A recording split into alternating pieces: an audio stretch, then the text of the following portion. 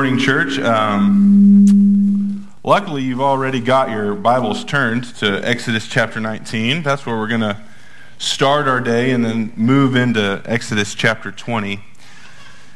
So I was recently reminded of how much I really like the game of chess.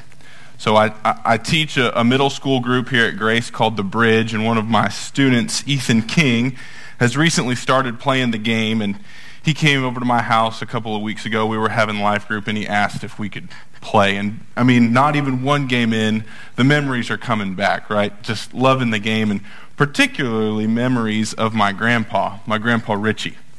Grandpa was a lot of things to a lot of people, but to me, he was mostly a chess player and a carpenter. He was also a very serious man, and in fact, he had built the chessboard over 20 years ago that Ethan and I were playing on. And so, like I said, the memories were just coming back. But I could remember one specific time playing a game of chess with Grandpa Richie that wasn't very serious.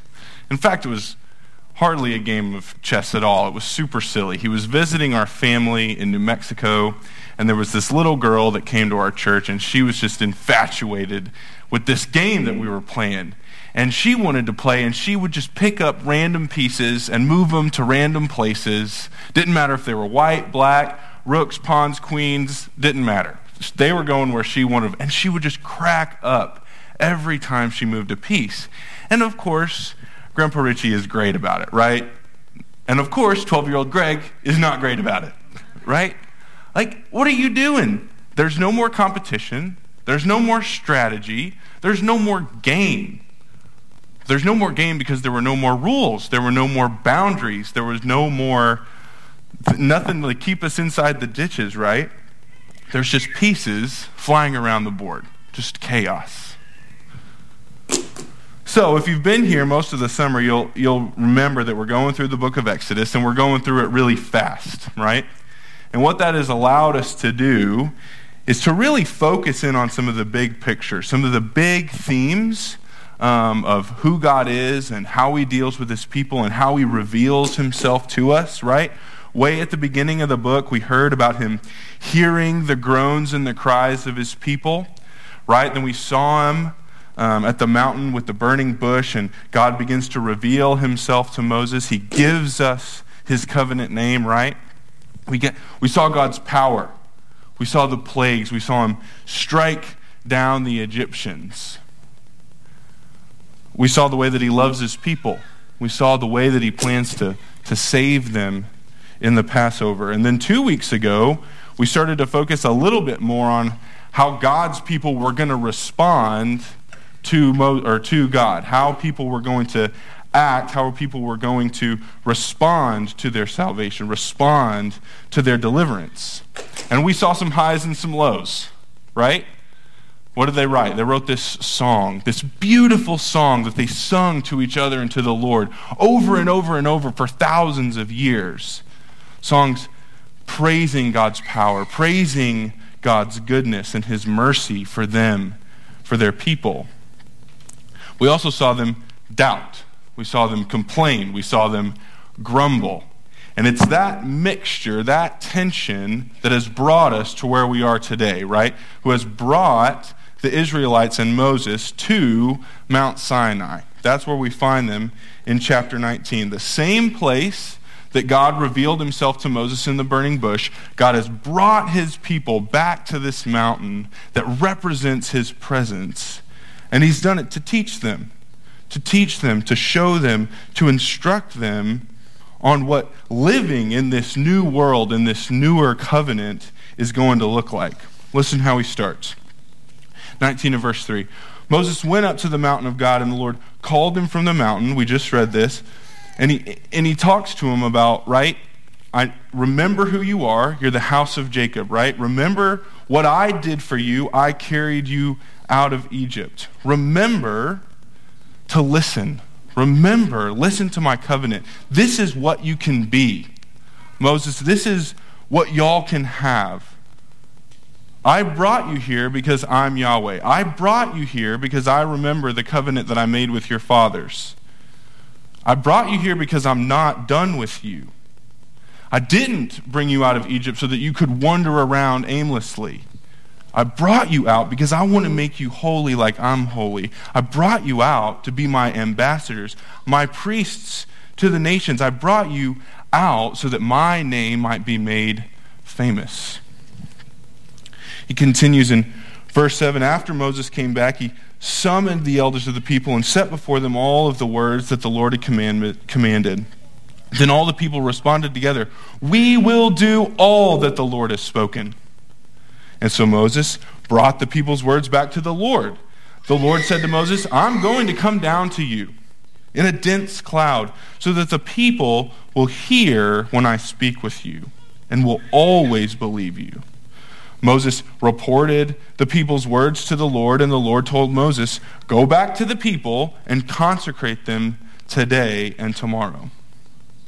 They must wash their clothes and be prepared by the third day. For on the third day the Lord will come down on Mount Sinai in the sight of all the people. Put boundaries for the people all around the mountain and say, 'Be careful that you don't go up on the mountain or even touch its base. Anyone who touches the mountain must be put to death.'" Those of you who know me at least a little bit will know that probably my favorite Bible teacher of all time is Dr. R.C. Sproul. And one of the things that I loved most about his teaching is the way that he could just make the scripture come to life when he read it. Right? He talked often about the drama of scripture. He talked often about the almost theatrical nature of what's going on and how we can miss that when we're just looking at statements and details. And so we would read with such conviction, and I wish we could just pipe him in right now to read this next part, but we can't, so it's on you to really think, really try to put yourself where the Israelites are. Try to think about what it actually would have looked like, what it actually would have felt like. Because it's important to what God is trying to do and what God is trying to teach them. Read with me in verse 16. On the third day, when morning came, there was thunder and lightning and a thick cloud on the mountain and a very loud blast from a ram's horn, so that all the people in the camp shuddered. Then Moses brought the people out of the camp to meet God at the foot of the mountain. Mount Sinai was completely enveloped in smoke because the Lord came down on it in fire. Its smoke went up like the smoke of a furnace, and the whole mountain shook violently. As the sound of the ram's horn grew louder and louder, Moses spoke, and God answered him in the thunder. The Lord came down on Mount Sinai at the top of the mountain. Then the Lord summoned Moses to the top of the mountain, and he went up. The Lord directed Moses, "Go down and warn the people not to break through to see the Lord. Otherwise, many of them will die. Even the priests who come near the Lord must consecrate themselves, or the Lord will break out in anger against them." Moses responded to the Lord, "The people cannot come up Mount Sinai. Since you warned us, put up a boundary around the mountain and consecrate it." And the Lord replied to him, "Go down and come back with Aaron. But the priests and the people must not break through to come up to the Lord, or he will break out in anger against them." So Moses went down to the people and told them. Right, we read this passage, this epic story of God descending on this mountain, and you cannot help but feel, you cannot help but imagine the power and might, the just frightening nature of what must have been going on. And frankly, when you sit in that, you can't help but feel some of the guilt that they must have felt. This is the God that they've just been doubting. This is the God that they've just said, "Why didn't you just leave us in Egypt?" And now they're standing in the shadow of his presence, feeling the mountain shake. And it's easy to look at that situation and take it straight to 10,000 feet. It's easy to look at that situation and think about all of this that God is asking them to do, all of this that God is saying, hey, you need to clean your clothes, you need to consecrate yourselves, you need to eliminate all distractions from your life for 2 whole days before you come to me, and just think about that in kind of an ethereal way, like, oh man, sin is bad, it can't be near God. They need to see that sin is a big deal. They need to work on that in their lives. They're struggling with that stuff, and this will work. But I think there's something beautiful here about the simplicity of what's actually going on. All those things are true, but there's a much more practical sense in which God is trying to have an intimate moment with his people. God wants his people to come close to him. But without this, they just won't make it. They'll die. They just cannot be in his presence without these things, right? When you start looking in Leviticus, where all of this is going to get way more complicated and way more specific, there is something beautiful about the fact that God is gifting them these rituals so that they can come close. God wants them to come to the mountain, but he knows they cannot come without a certain amount of awe and respect and fear. Right? Not a fear that drives them away, a fear that calls them to obedience, a fear that calls them to closeness. Now, it is Father's Day, and I am a father. I have 4 kiddos. And one thing I have really loved about being a dad is sharing stories with my kids.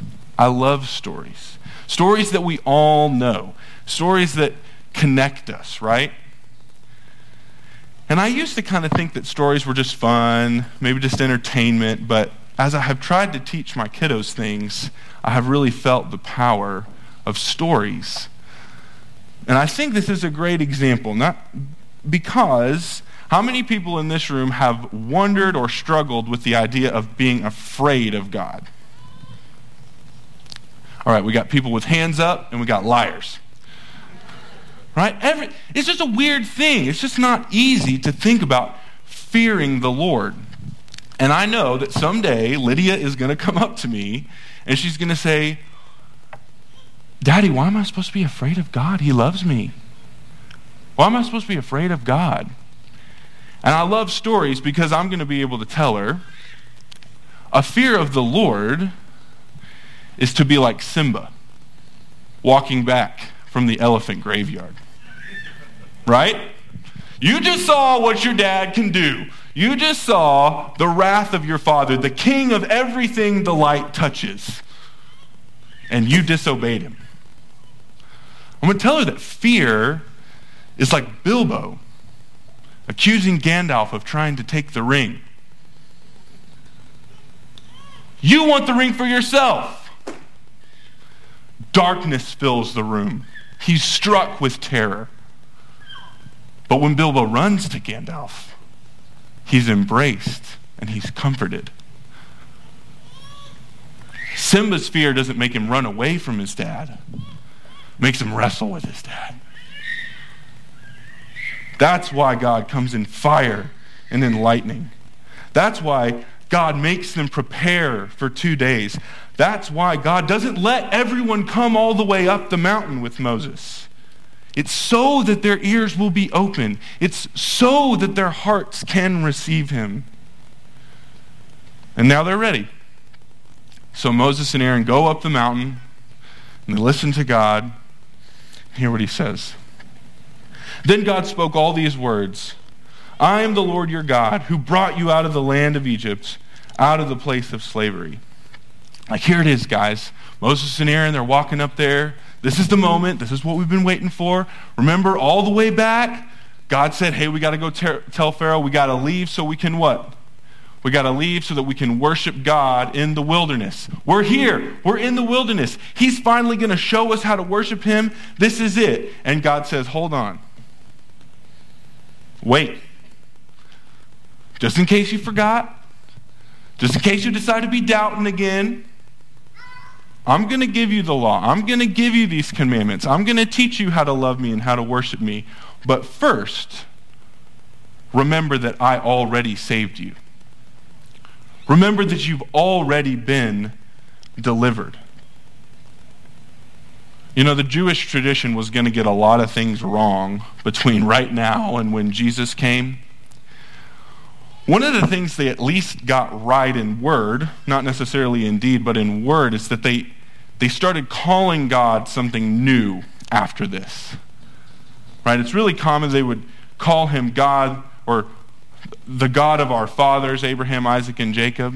And after this, they call him the God who delivered us out of the land of Egypt. They understand, or at least in word understood, that their identity is in their deliverance, not in keeping of the law. The law comes second. The law comes after. And we're going to look at all these. We're going to look at them really fast. But we have to remember that they're a response. We have to remember that the law comes second. Let's read in verse 3. Do not have other gods besides me. Y'all got that one? All right, good. We can go home. So do not make an idol for yourself, whether in shape of anything in the heavens above or on the earth below or in the waters under the earth. Do not bow and worship to them and do not serve them. For I, the Lord your God, am a jealous God, bringing the consequences of the father's iniquity on the children to the third and the fourth generations of those who hate me, but showing faithful love to 1,000 generations of those who love me and keep my commands. Thousands of generations. Do not misuse the name of the Lord your God, because the Lord will not leave anyone unpunished who misuses his name. Remember the Sabbath day to keep it holy. You are to labor 6 days and do all your work, but the seventh day is a Sabbath to the Lord your God. You must not do any work. You, your son, your daughter, your male or female servant, your livestock, or the resident alien who is within your city gates.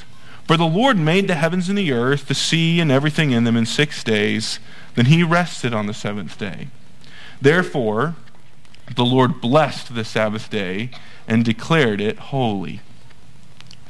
These first 4 commandments are historically grouped together as the first table of the law because they're vertically focused, right?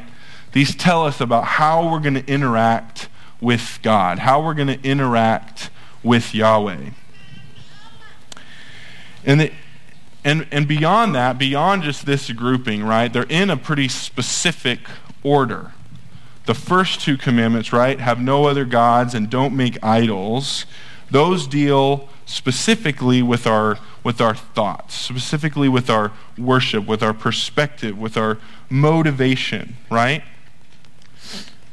God says, I have to be first. I'm God, I'm Yahweh. You cannot afford any distraction from me. I have to be supreme in your lives. He directs our thoughts. He directs our words. Don't misuse the name of the Lord, which I hope we can all agree means more than say, oh my gosh, not oh my God. Right? It's about being flippant with something as holy and important and weighty as the Lord's name. It's about not manipulating others using the Lord's name. I swear to God, I'm going to clean my room. God is my witness. I didn't eat the bluebell. Hardly something someone with a respect and fear of the Lord would say, right? We have thoughts, we have words, and we have deeds. Remember the Sabbath day and keep it holy. If you want to understand this commandment, just go on the podcast app, whatever you use, and listen to the sermon from 2 weeks ago. The Lord is teaching his people that they need real, tangible, repeatable, physical reminders that they cannot do it without God. They cannot do it without him. They need his rest. They need his provision. They need him. And now we move to the second table, one that's more horizontal in nature. It's going to teach us about how we interact with each other, starting in verse 12. Honor your father and mother so that you may have a long life in the land that the Lord your God is giving you. Do not murder. Do not commit adultery. Do not steal. Do not give false testimony against your neighbor. Do not covet your neighbor's house. Do not covet your neighbor's wife, his male or female servant, his ox or donkey, or anything that belongs to your neighbor. All right. Let's see who is listening. We had thoughts, words, deeds. Very good. And now we're going to do it backwards, right? We have thoughts, words, deeds, and now we're going to go deeds, words, thoughts. Honor your father and mother, deeds. Do not murder, deeds. Do not commit adultery, deeds. Do not steal, deeds. God is getting really practical with his people. This is stuff we teach our kids on the playground, right? You want things to go right for you in your life? You want things to be smooth? Listen to your mom and dad. You want other people to be on your side? You want other people on your team? You want other people to care about you? Don't murder anybody. Take a page out of Jesus' book. Don't let anger drive your decision making. Don't let anger be the motivating principle of your life. It will not work out well. Do you want to have a family? Do you want to have someone who loves you and that you love? Do you want to be able to raise children in a comforting, wonderful, God-glorifying home? Don't go sleeping around. Don't let lust drive your life, because it will. There is one place and one place only that God blesses sex, and it is within the marriage of one man and one woman. If you don't get that right, good luck. You want to have trusting relationships? You want to be successful in the business world? You want to stay out of a jail cell? Don't steal things. No one likes a thief. You don't even have to teach this one to your kids. How many of you have a kid who steals something and then just stands there? They steal it and they run. They know they're not supposed to take other people's stuff. They know. We know. It's wrong. But God is teaching them these things. He's giving them these commandments, not just at a personal level. He's giving it to them at a societal level, right? God is saying do these things not just for your life, but because you need these things for the culture to work. You need these things if you're going to live together. Just this morning, I was talking to Jared, and he said, if you want to be near people, you have to have rules. And he's totally right. We have to have that. So, right, we had deeds, and now we have words. Don't be lying to people. It doesn't help.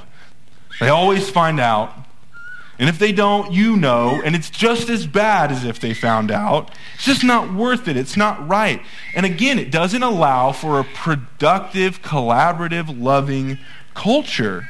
Anyone who's ever worked on a team, whether that be at work, whether that be projects at school, knows that when you can't trust the people around you, when there are liars in a group, it just doesn't work. It just doesn't work.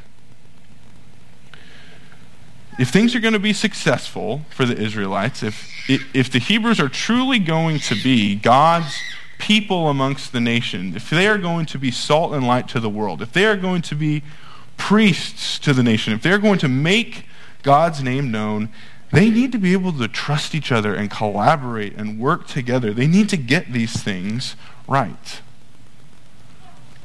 And then God ends basically where he started, with our thoughts, with our motivations. Do not covet your neighbor's house. Do not covet your neighbor's wife. When you covet, what does that really mean? It means you're thinking and believing that God's provision in your life is not enough. It means you're thinking that your priorities are more important than God's priorities. When you covet that house, that job, you're making a new God. You know, one of those ones you're not supposed to have. It's not just talking about Baal. It's not just talking about Buddha or Allah or anything else. It's talking about anything that we can put ahead of God. And by the way, that's like anything. God bookends with directing our thoughts because he knows if we're not getting that right, we have no chance to do the stuff in the middle. We have no chance to do it. Not to mention the fact that, we got a bunch of engineers in here. What do we like to do? We like to make a list. We like to check the boxes, right? I love to check boxes. But that's not right for my heart, right? That's not right for what's going on in here. That's just falling into legalism. That's just faking an outward appearance. We can't fake our hearts. We can't fake our minds. And that's what God is truly concerned about. How much clearer is this for us under the new covenant, right? Jesus is teaching about these things, and he goes straight to the ones in the middle. Listen, you've heard what was said to your ancestors. Do not murder, and whoever murders will be subject to punishment. But I tell you, everyone who is angry with his brother or sister will be subject to punishment. It's about your heart. You've heard it said, do not commit adultery. But I tell you, everyone who looks at a woman lustfully has already committed adultery with her in his heart. It's about your heart. He teaches very clearly that these commandments are also right again with our lists and are just sure, they have value individually, but they are calling us to a singular thing. They are calling us all in one direction, right? Towards the end of his ministry, he's teaching us that these bookends of your thoughts and your worship and your motivations, the things that drive your life, pointing those things towards God, he puts those at the end, not just to have some fancy structure. It's because he wants you to remember that. It's because he wants you to know that those are the most important, right? In Matthew 22, when the Pharisees heard that he had silenced the Sadducees, they came together. They wanted their shot. And one of them asked him a question to test him. Teacher, which command is the greatest? He said to them, love the Lord your God with all your heart, with all your soul, and with all your mind. This is the greatest and most important command. And the second is like it, love your neighbor as yourself. All the law and the prophets depend on these two commands. They had 613 laws at this point, right? And they knew that those 16 were an extension of the 10. 613 were an extension of the 10. And now Jesus is saying those 10 are an extension of 2. You don't want to steal from people? Love people. You don't want to hate people, be angry at people? Love people. You don't want to covet whatever they have? Love people. You want to love people? Love God. Right? It's 613 into 2, or into 10, into 2, into 1. Love the Lord your God with all your heart and soul and mind. Like I said, we had to blast through all of those. And I didn't do any of them justice. And I didn't do all the extra stuff at the beginning or the end justice. But I want us to have time to see a little bit of a different aspect on these. I want us to have time to look at really the beauty and the gift that these commandments are. As I've studied them, as I've listened about them, as I've read them over and over, I think there is a beauty in that God's law and his words are gifts to us. And they're gifts because you can't play chess without a chessboard. You can't play chess. The rook always doesn't move like a rook. Can't play chess if you go white and then black and then white and then black. Without rules, without structure, without boundaries, you don't have a game. Think about what the Israelites have just come out of and what they're about to go into. Right? They were just in slavery in Egypt. They had some boundaries. They had a tiny little box. And they got delivered from that. They got set free from that. And that was a really, really good, important, wonderful thing. But they're about to say no to God's boundaries. And that's going to put them in the wilderness. Because freedom without some structure, freedom without some limits and guardrails is chaos. It is the wilderness. It is aimless wandering. And that is not what God wants for us. God wants something better for us. If we're going to operate the way that God wants us to operate, if we're going to operate in a way that glorifies Him, that displays His love to the people around us, then we need these structures. We need these structures. I love in the first question of the Westminster Catechism, it asks, what is the chief end of man? The answer is that the chief end of man is to glorify God and love Him forever, or enjoy Him forever. We can't enjoy Him without these rules.